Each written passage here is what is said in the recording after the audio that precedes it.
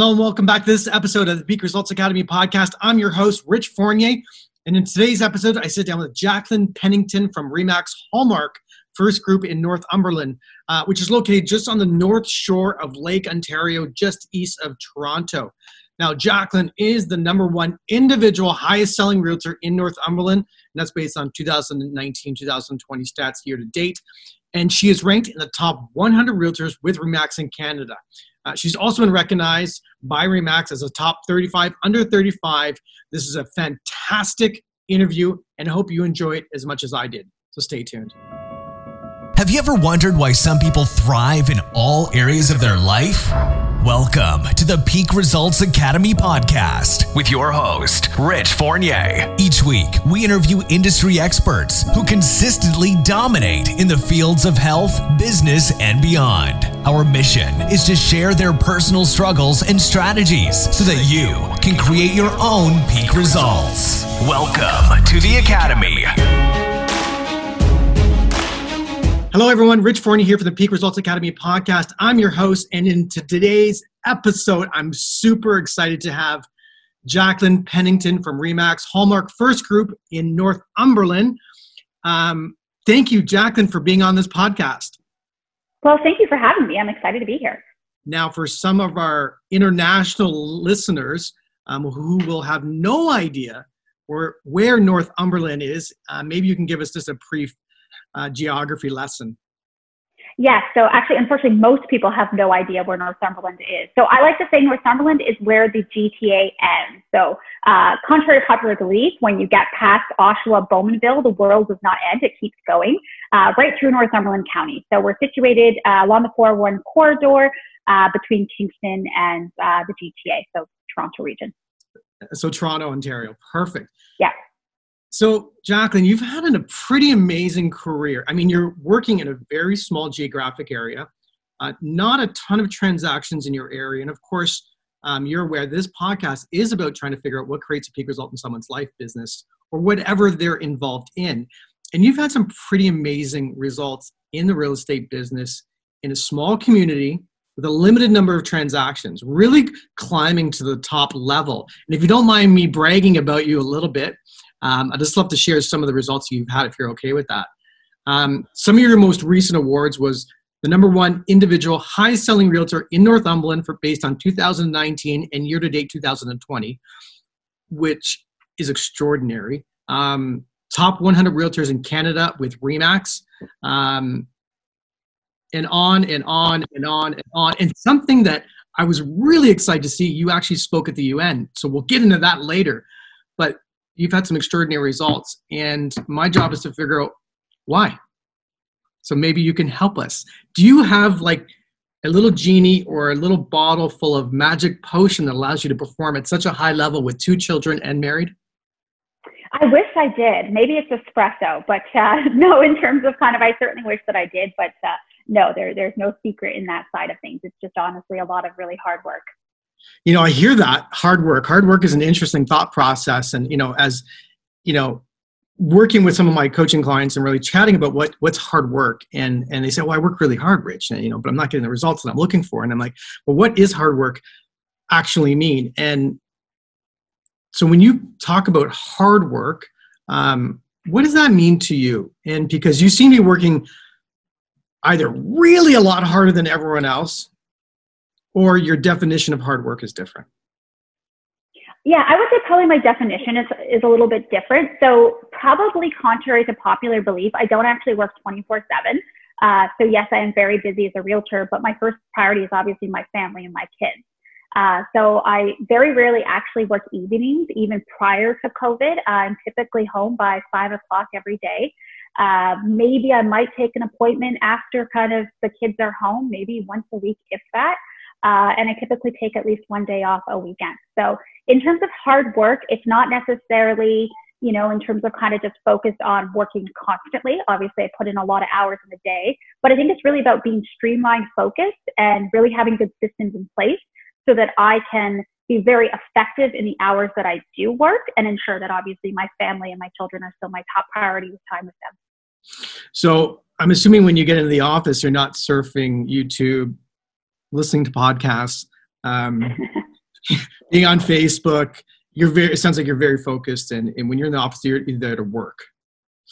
Yes. Well, actually, interesting enough, I am in my permanent office. So probably something that's a little bit different about me is I actually do not have a brokerage that I physically work out of. And I have not actually had a quote unquote desk base within a real estate brokerage probably for about 7 years.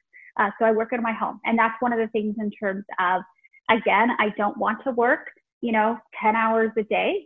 So I want to work really efficiently. And part of that for me is being in my zone, being in my office, and not having the distractions of a standard real estate brokerage around me. And certainly not to say anything negative about that. That's great for some people.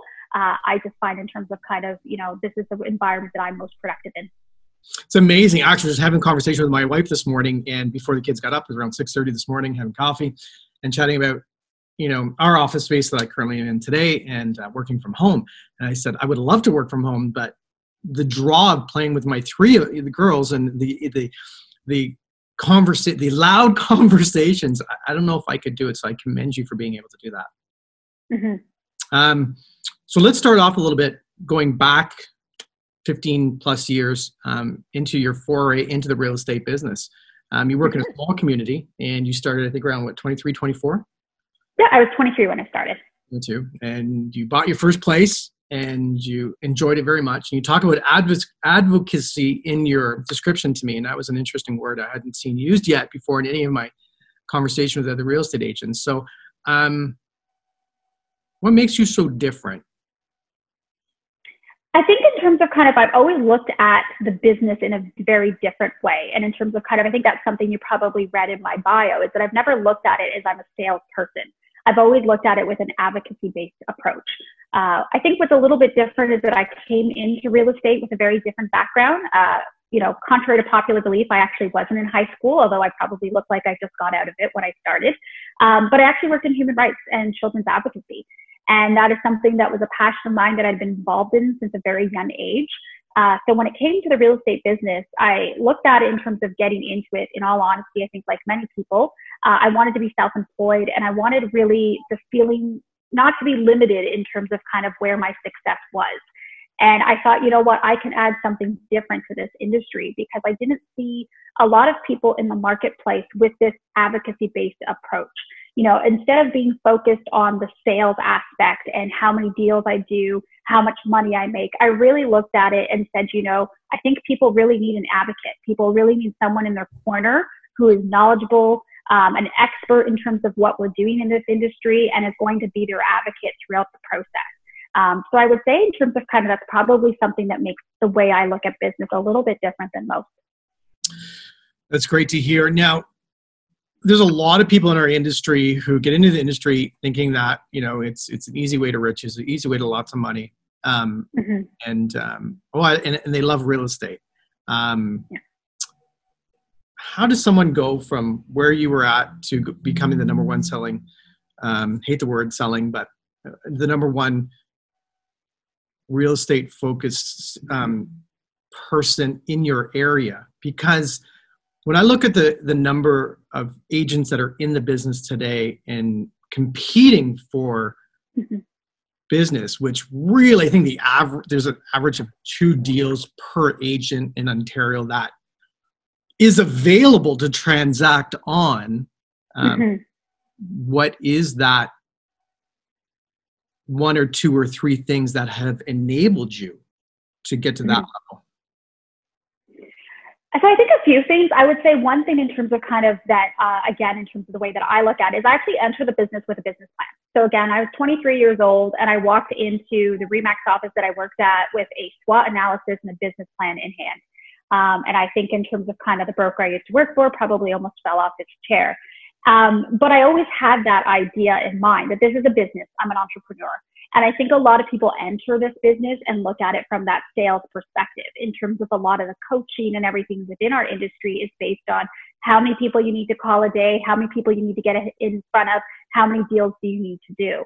And I really didn't look at it like that. I really looked at it in terms of I need to lay a foundation for a successful business. And if I do all of those things and I do them well and continuously improve upon that, then the sales will come. So I think in terms of first and foremost is that I do think of it as I am an entrepreneur. I am a business person. I think in terms of kind of the other way is I'm not sales focused. I'm not dollar focused. And I always say if you're getting into the industry and what's driving you is money, you may succeed in the short term, but you're not going to last. That's not enough to keep you going. And people see that. Consumers can see that.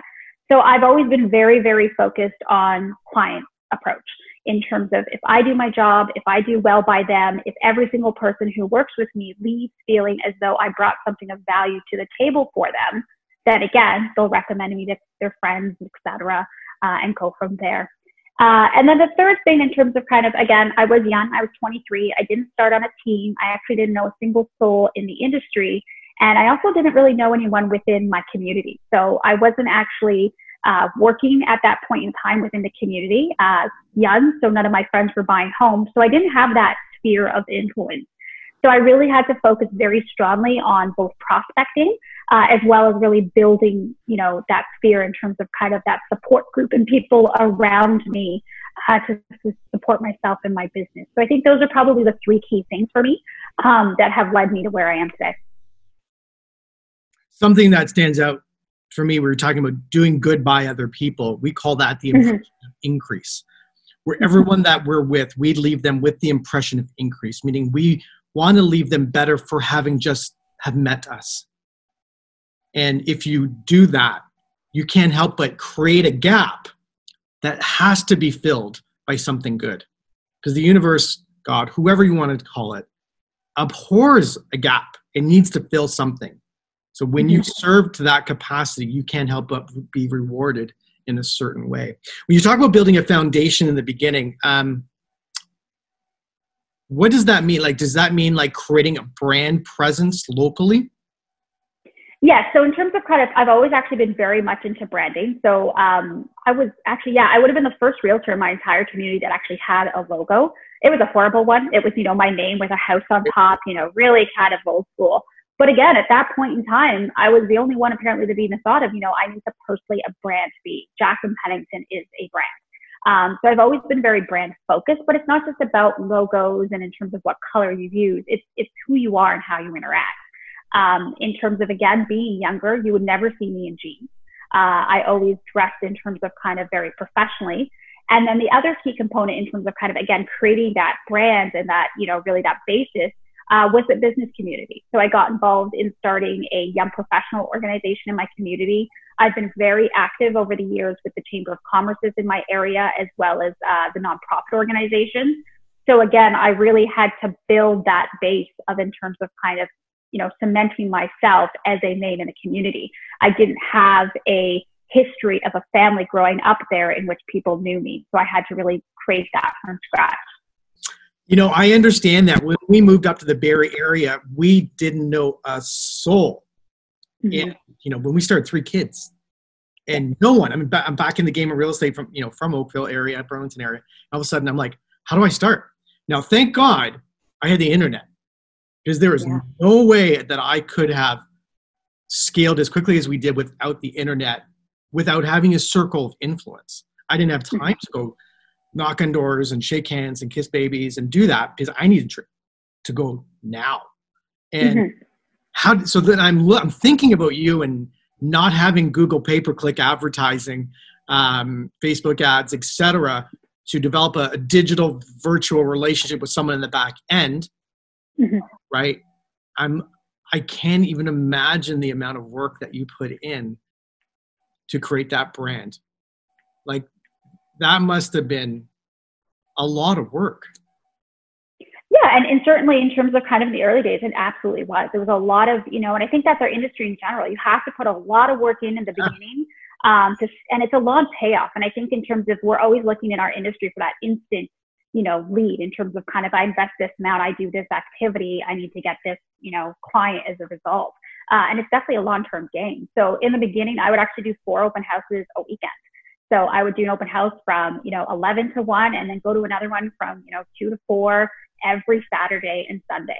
And it was really for me just about in terms of, I didn't have a huge pot of money to pull from to do farming. I'm big into farming now, but at that point in time, that's obviously an expensive, prospecting avenue. So really all I had was time. And so I took that time and I just made sure, you know, if there was an opening of an envelope, I was probably there. And that was really just what I was focused on in terms of how to get myself in front of people in the community. I mean, we can go to the nuances of the business, you know, the strategy of creating relationships. But you can pick up any book. This isn't rocket science. Mm-hmm. This is about how many people did I communicate today about buying and selling a piece of property in an amazing way, and how do I, you know, create that sort of relationship that they're willing to communicate with me, their particulars, so I can communicate with them over the long term. Mm-hmm. That's it. Yep. That's it. Like, this is not anything bigger than that. Now, the mechanism or means behind that has changed, right?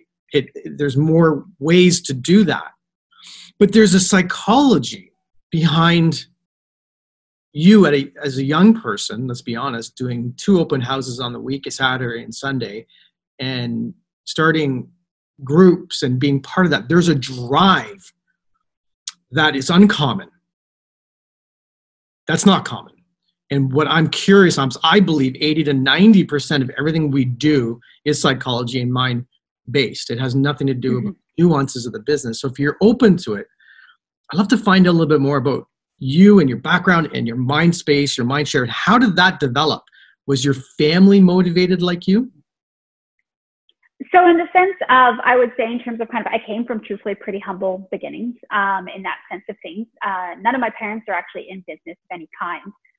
But what I do find interesting, I have 2 older sisters, and both of which in their individual fields are very similar to me in that they're very, very successful women in their businesses. My one sister runs a large company in Toronto, and the other one is an executive in government. So I'm not sure entirely how we all got there, but we definitely do have that, you know, ingrained with us in terms of kind of, you know, your success is what you make it.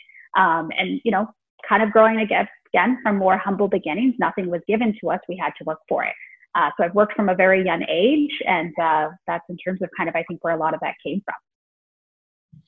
Yeah, I mean, there's the ability to be in this business day after day, week after week, month after month, without creating an income initially is not for the faint of heart.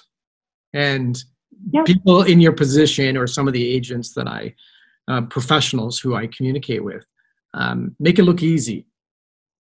And so I'm trying to understand what gave you that drive to enter a space where you could have been out traveling the world, you could have been out with other friends and living that lifestyle. Like, what was that internal drive, and where did that come from to perform at a level? I mean, there's one thing about being in a position where you're getting a paycheck and working really hard, but the expectations are there to work hard. And and the fear of loss sets in, and I'm like, well, I got to work really hard or else I'm going to lose this check. Mm-hmm. Here, you're not getting a check. Like, there's a huge disconnect for me. And how does someone develop that drive? Because if I could bottle it, yep. Right. And I'd love to tell you in terms of kind of, here's the secret formula for it. In terms of kind of my own experience, I think truthfully, a lot of it probably came from the work I did in advocacy. So that was all volunteer driven. And I was young when I started. So I was probably around 13, 14. So here you have this young kid from Wooler, Ontario, you know, middle of nowhere. And I was, you know, running around at national and Canadian tables advocating for the rights of children. And there wasn't ever anything in it for me. It wasn't a job. So in terms of kind of, you know, the way that I look at it is that that's where my drive really started. I had to succeed because children's rights and my peers' well-being were on the line. So there really was no option to fail, if that makes sense. And I think in terms of kind of, for me, having been exposed to that from a very young age, really just probably laid that foundation of that. It doesn't matter what I do. I always have that ingrained in me that, you know, failure is unfortunately just not an option. We have a program called Mission and Commission, where you talk about you have to be on a mission for something greater than yourself. Mm-hmm. Right? So when you're, and I don't like the word commission, but it works publicly. When you're advocating for these kids, was there something that happened in your life where you looked and something happened in your circle of influence that you were drawn to be a stand for other people when they couldn't be a stand for themselves? Mm-hmm. Yeah, for me, it happened in high school. In terms of at that point in time in high school and where I kind of got involved, we had, the segregated classroom still. That's where it all kind of began in terms of children with intellectual disabilities had to be in a different classroom. And I saw a lot of bullying happening, and I kind of looked at it again, not having too much in terms of growing up in life, and said, I think I've got it bad, but look at what these other kids are dealing with every day. And I started to connect with them. I started to learn more about them. And that's in terms of kind of knowing their stories and the struggles and the challenges these young people were facing, is really where that kind of connection came to, in terms of that, I have a voice that I can use to help empower them. And I have a voice I myself can use to make sure that they have equality and a better life. And it sounds, which is extremely admirable. And then now it sounds like you've taken that same passion and were able to collapse the same ideology into servicing people in the real estate world. Yeah, absolutely. It's a double-edged sword. My husband teases me for all the time to say, you got to settle advocacy Jackie down a little bit right now. Cause that's just me. That's how I'm ingrained, in terms of if I ever see anyone at any point in time, that isn't being respected, isn't equal, or being discriminated against, it's really hard for me to kind of keep my mouth shut around it. So yeah, that's in terms of, as I said, it's a great characteristic I have, but at the same point in time, it can sometimes get me in a bit of trouble, I think. Yeah, you mentioned something earlier, and this is why I love this style of conversation. It's, I'm not ramming off a list of questions, because you mentioned something earlier about being on purpose for what you do, and it can't be about the money. Mm-hmm. And it can be about the money for a bit.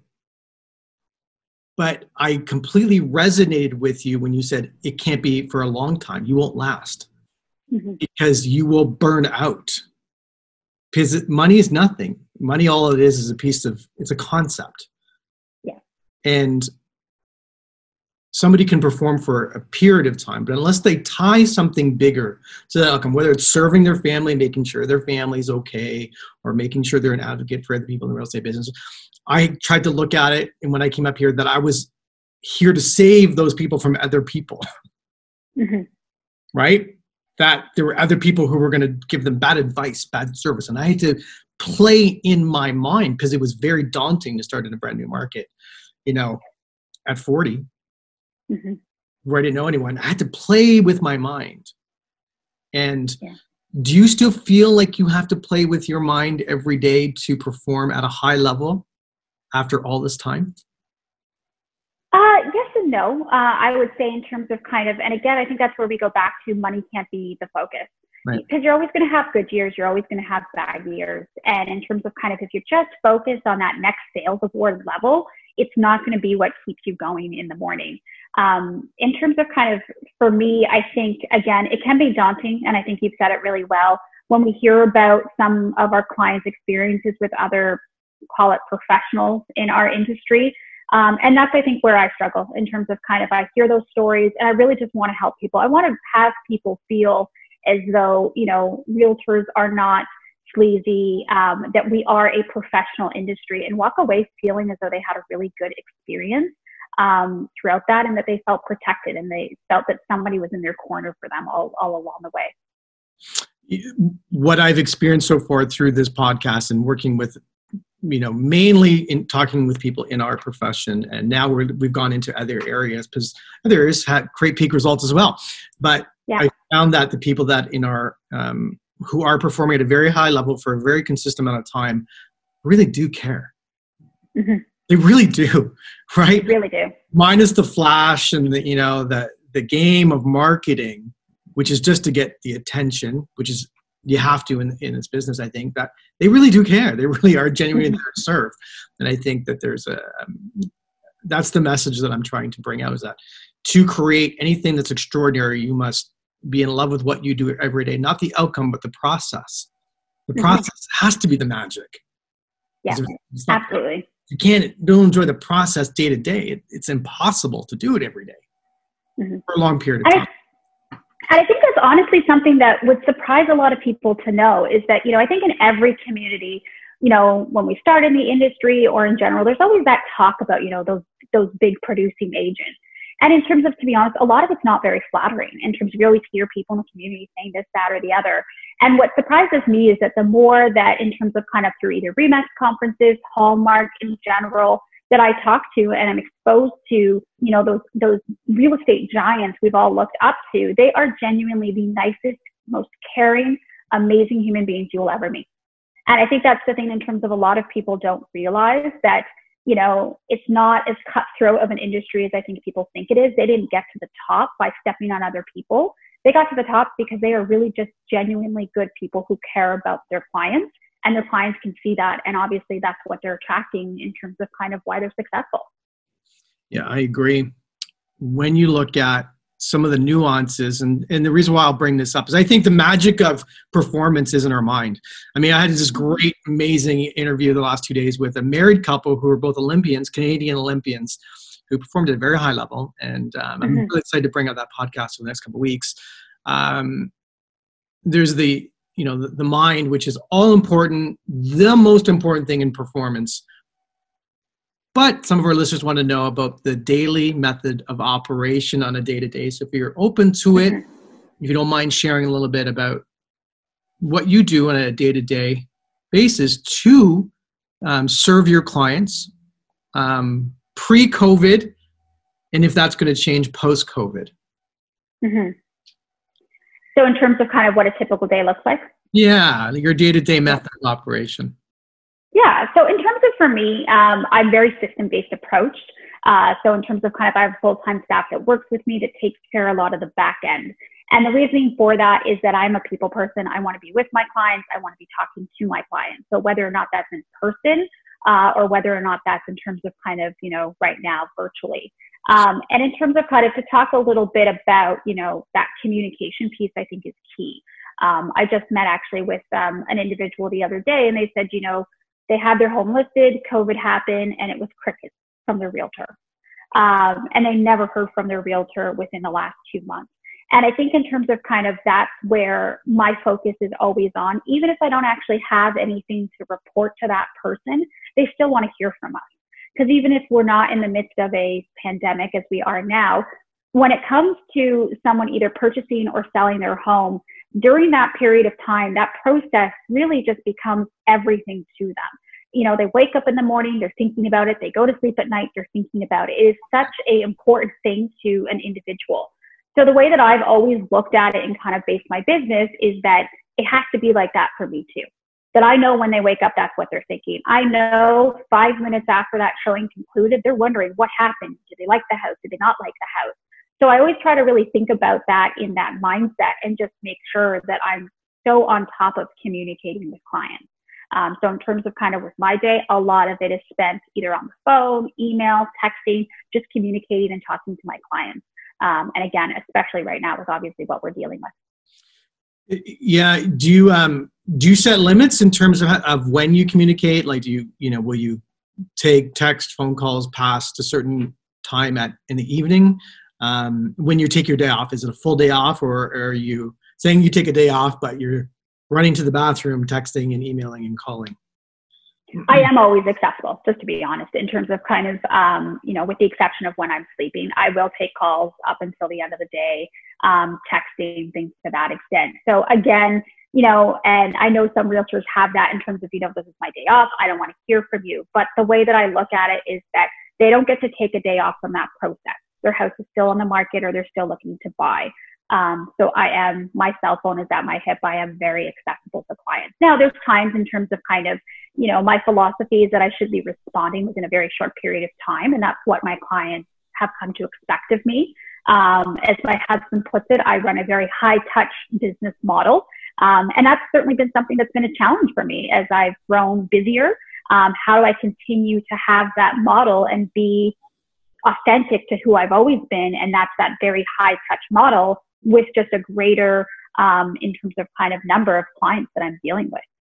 So no, I'm actually one of those realtors who I am pretty much easily accessible, with the exception of obviously when I take time off for my family. Of course, of course. And I just want to make sure that I think, some people that I communicate with, it's, I'm off Thursday. I don't come back till Sunday. I'm like, come on.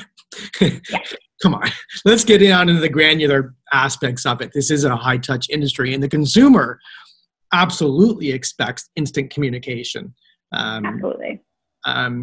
When you look at the future of our industry, and do you see the next generation of technology replacing us or augmenting what we do? I think in terms of kind of the next, technology is always going to be a really key component. And I think especially right now, we're realizing in terms of, it's going to be the difference over who makes it out of the pandemic in terms of still being in this business is successful and who doesn't. I was an early adopter of DocuSign. I needed to be. At the time that DocuSign came out, I was probably about 6 or 7 months pregnant. So I needed to be able to utilize that tool. And those types of technologies have really served me well in our current environment.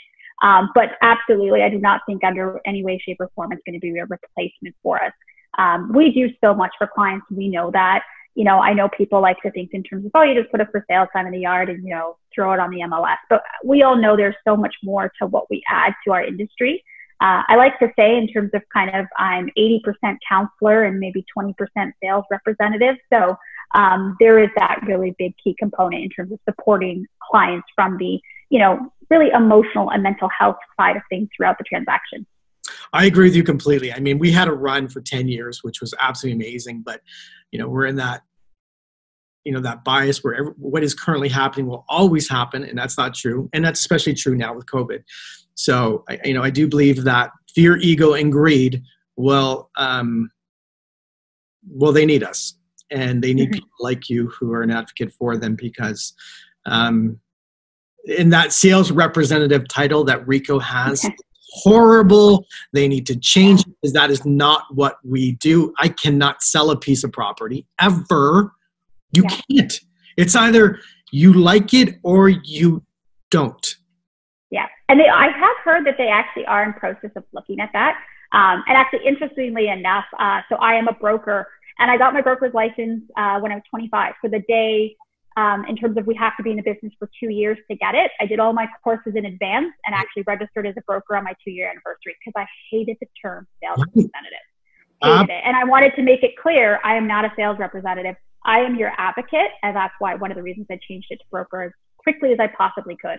What's really super interesting is that I listen to you. You're very, my feelings that when you make a decision, you make a decision. You cut off. You draw a line in the sand. This is what it is. And because of that, everything moves, right? You're not like, maybe I should, maybe I shouldn't do it. Not sure. And I think that's a common, it's a common feature, for lack of a better word, for anyone who's performing at a high level. They make a decision very quickly, and that is it. That's done. I'm not going back on that decision. And I just wanted to point that out. That's an observation, and it's really great to see. When you look, on our phone call the other day, we were chatting about how you decided to adopt servicing your sellers to the best of your ability by working with non-Northumberland agents. You made a decision to do whatever you possibly could to work with agents who were outside your service area. And how much of a difference maker was that in the success of your business?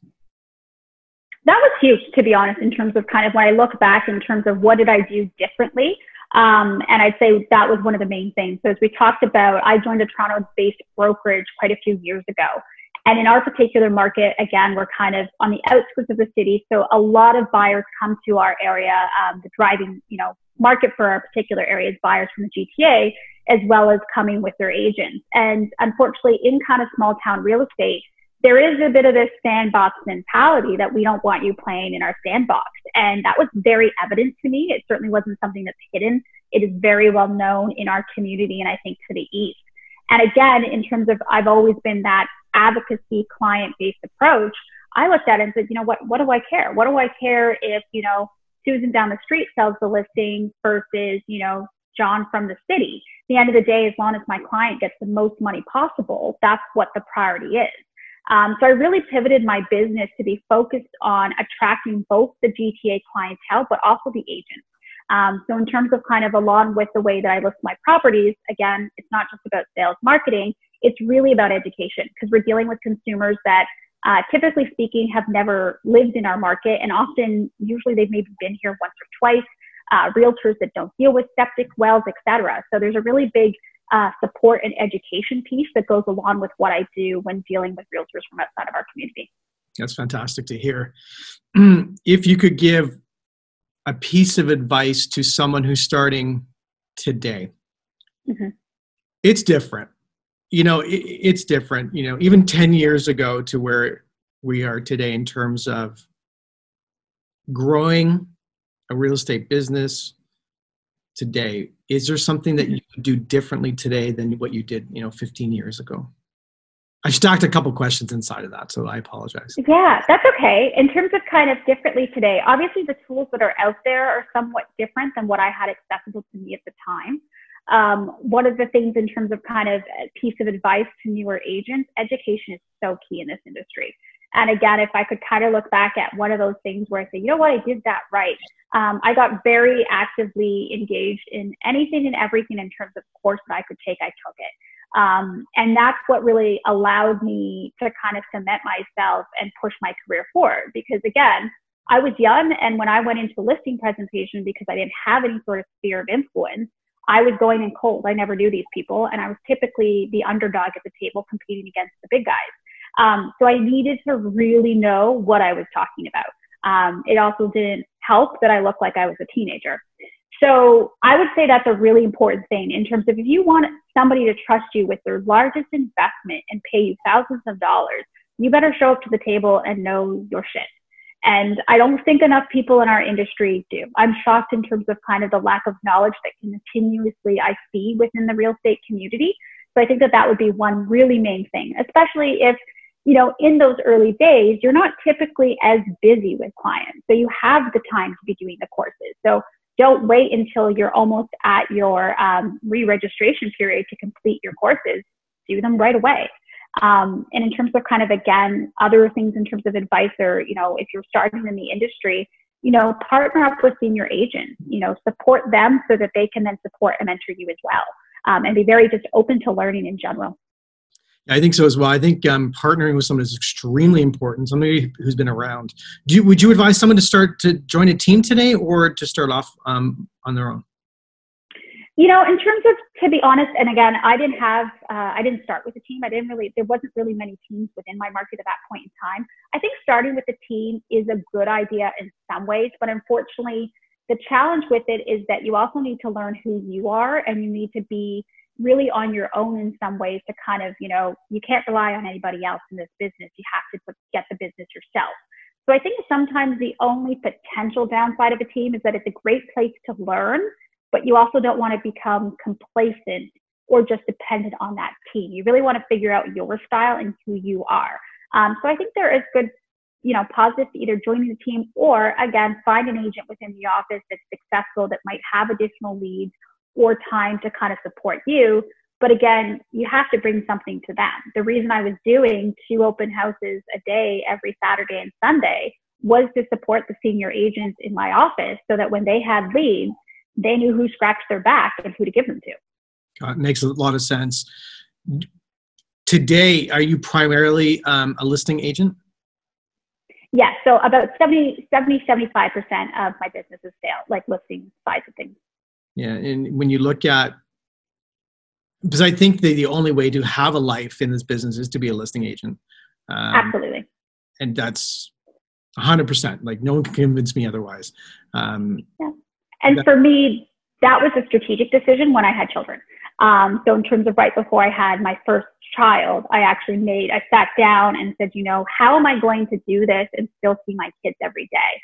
And I didn't want to be running the road. So I made a specific decision in terms of I was going to be really focused on the listing side of things, and really formed my business around going after that market to cement myself as a listing realtor. Do you, just a few more minutes, and I know, thank you for taking the time. When Yeah, of course. generating your listings today, you've been around for a bit long, so it's a little bit easier, but at the same time, competition has gone up. Yeah, absolutely. Right. So, I don't think it's easier, but I think competition has gone up. And so is there a strategy that you utilize on a daily basis to acquire new clients and new listings?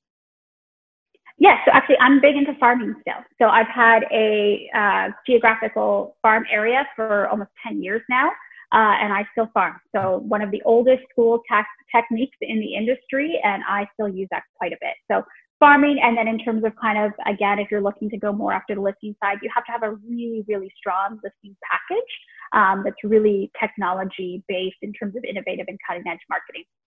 I agree with that very much. When you look at, you don't have to give numbers, but I'm super curious, as a percentage of, say, 100 households, how many, and say 100 households was the entire community, how many households would you, as a percentage, farm in that community? So if you had, 10,000 people, 10,000, is it 10% of a community? Is it 20% of a community? Is it 30% of a community? Are you farming? Is it? So I have kind of a two-phase farm approach. So I have a hard, solid farm area of about 10,000 homes. Yep. And then I do have other ones on top of that. So in terms of kind of the 20,000 or so homes in the area, I probably actually farm about 50% to 60. Wow. That's so it's aggressive. Well, it's good. I think it's great. Right.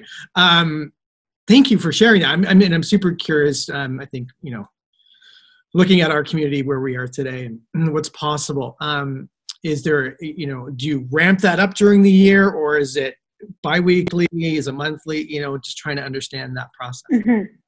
Yes, and actually I do a lot on the farming. Actually, I've done seminars on it as well. So I could talk to you all day about farming. I do ramp it up at certain periods of time during the year, but the one common mistake I see people make with farming is that they ramp it up in the spring.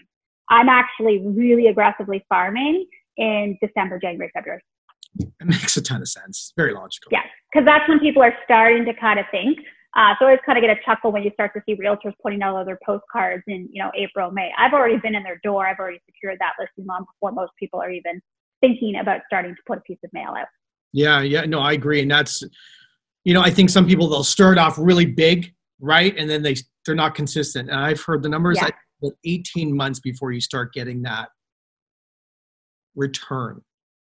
Yeah, probably at least that. And again, in terms of, I have a huge farm now, but I didn't start with that, obviously. You know what, you want to start with a micro, anything kind of like 1,000, and just be hitting that very regularly, as opposed to doing, one large flyer, output, once a year or twice a year. Makes a lot of sense. Mm-hmm. I appreciate you taking the time to have this conversation. If there's anything that you can share with our listeners today, any piece of advice in terms of what does it take and who do you have to be inside to create that high level of performance in this industry? If you could share that with us, I'm sure our listeners would appreciate that. So one key thing I've always gone back to is Kaizen, which is the Japanese word for improvement, and that mindset of you have to be in the mindset of continuous self-improvement. Doesn't matter if you've been in the industry for 5 years or 40 years. When you look at those top producing long-term agents that are still succeeding, it's because they're continuously improving and adapting and evolving their business.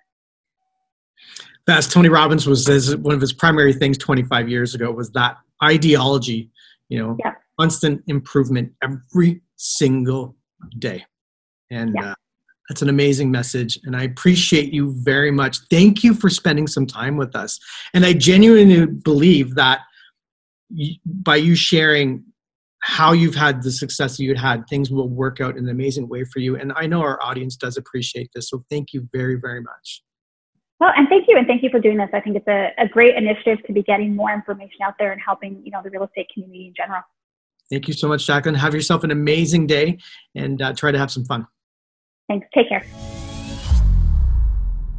Thanks for tuning in to today's show. If you like what you've heard and you're interested in seeing if you are fit to work with Peak Results Academy, here's what I want you to do next. Head over to peakresultsacademy.com/call. That's peakresultsacademy.com/call and book an appointment to speak with our team. We'll get on the phone with you for about 45 minutes and get you crystal clear on 3 things. Number 1, what do you really want out of life and your business? Number 2, what is not working for you today? And number 3, the exact strategy you should be using to create massive change in these areas. Remember, changing your life and creating massive results does not happen by itself. You need expert guidance to make it happen. We're helping clients all over the world create peak results in their health, in their businesses, and in their personal lives. To see if we can help you do the same, head over to peakresultsacademy.com/call. We'll chat soon.